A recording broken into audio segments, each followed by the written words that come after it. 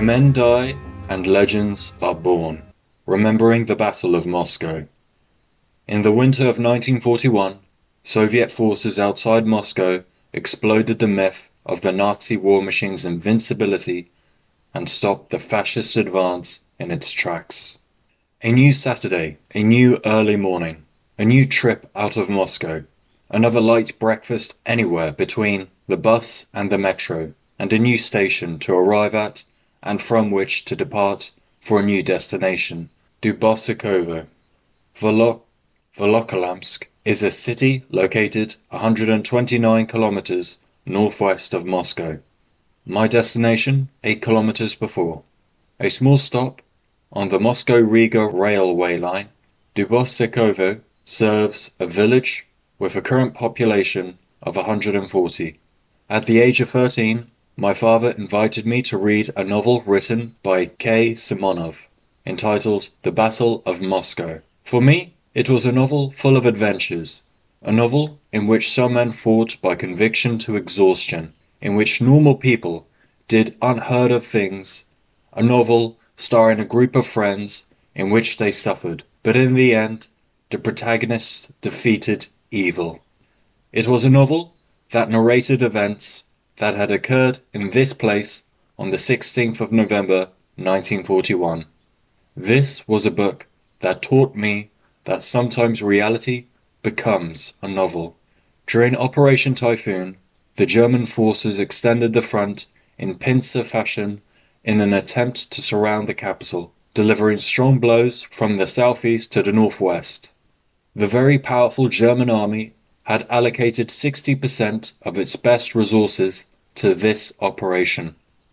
At 6 a.m. on the 15th of November 1941, the Central Army of the Wehrmacht began the decisive blow. The 4th Waffen-SS Panzer Group, commanded by General Erich Hoepner, attacked the flank of the Soviet troops on the Volokholamsk road to pave the way for the 5th Army Corps. The purpose was to fulfill directives recently issued by Hitler: encircle Moscow as soon as possible, force the surviving population of the bombings to flee or die of hunger, and later take the city, after which there was a specific order to dynamite the Kremlin.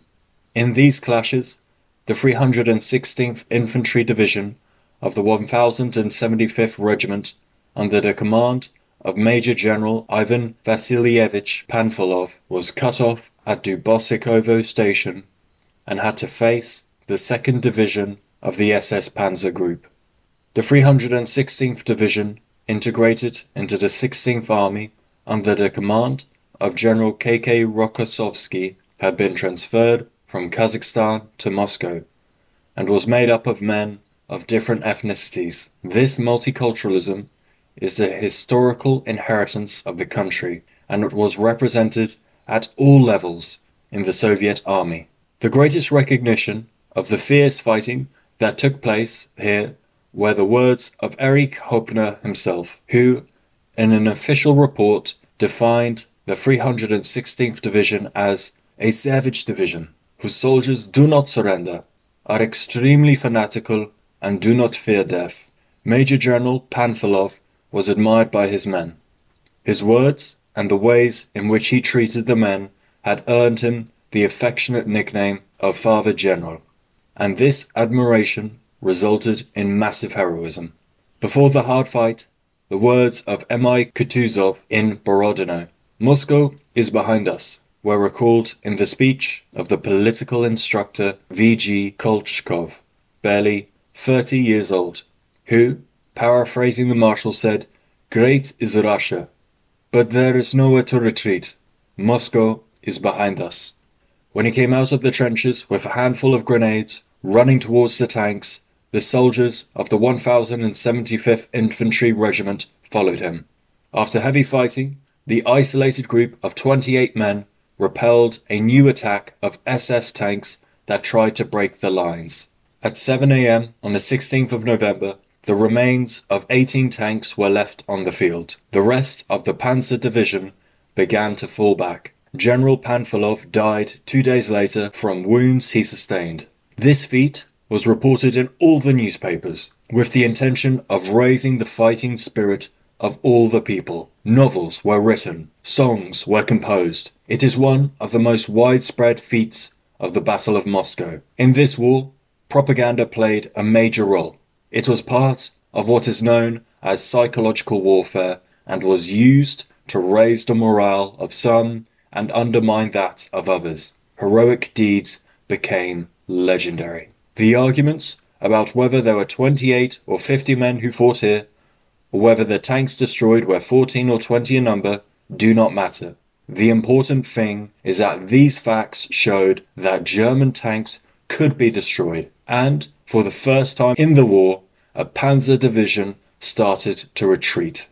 A few days later, on the 6th of December, Marshal Zhukov began the counter-offensive. For the first time since June 1941, with the front strengthened by the arrival of Siberian troops, and with new weaponry such as the T-34 tanks and the Katyusha rocket launchers, it was possible to initiate an attack, rather than just carrying out defensive tactical operations.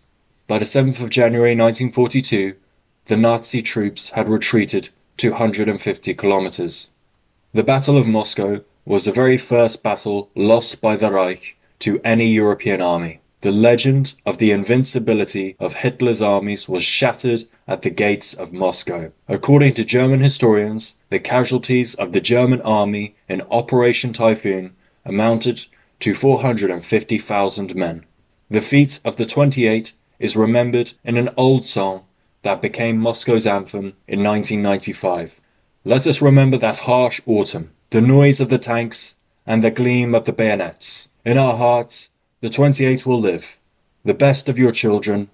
The enemy will never get you to bow your head.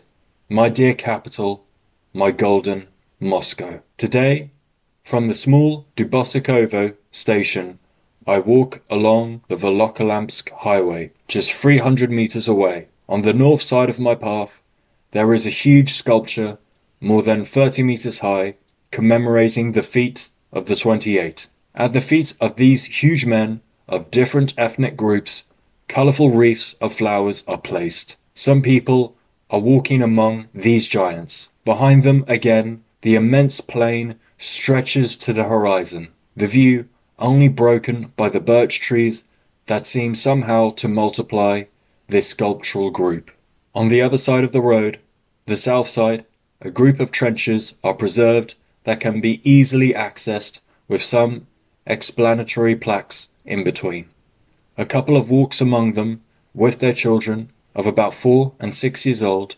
The mother patiently reads the different plaques to them, talks to them about soldiers in a soft and calm voice. Children play and jump between the trenches as if they were swings. Their cheerful voices make me smile. I think of the very different use they are making of these corridors, surrounded by dirt and with small protective spaces that serve as temporary hiding places for their parents. A little one, with a still wobbly walk on this stony ground, laughs out loud when he finds his older brother in one of these holes, and then keeps running after him. The older one climbs out of the trenches and jumps back inside under the watchful eye of his father.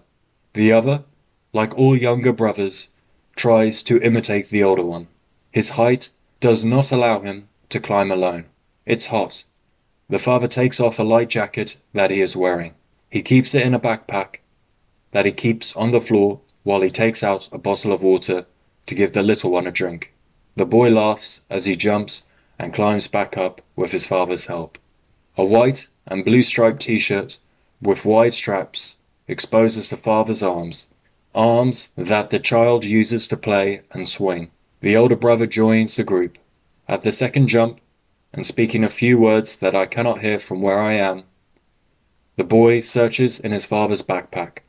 When he stands up, I see that he is carrying a toy gun in his hand. After a cry, between surprise and joy, the little one stops jumping and puts his hand in the same bag. He searches and loudly announces the great find that he has in his hands. The gun is too big for the boy's hand, but he grips it tightly. With a delicate movement, the father picks up the little boy and carries him to the southern end of the trench. There, at the peak of that earth shelter, he teaches him to protect himself while the boy aims at an imaginary enemy. The older brother, attentive to the father's words, does the same. In the background, the birch trees watch over the children's play. I've been lucky with the weather. Another picnic, another magnificent summer day. I start the return to Moscow from the famous Dubosikovo crossing, where the railway line crosses the Volokolamsk highway, where men die and legends are born. Following the Volokolamsk road, at a distance of approximately 1 kilometer from the monument, is the tomb honoring the 28 heroes. Major General Ivan Panfilov is buried in the Novodevichy Cemetery convent in Moscow, together with Lev Dovatar and Viktor Talalizhin, in a monument dedicated to the heroes of Moscow.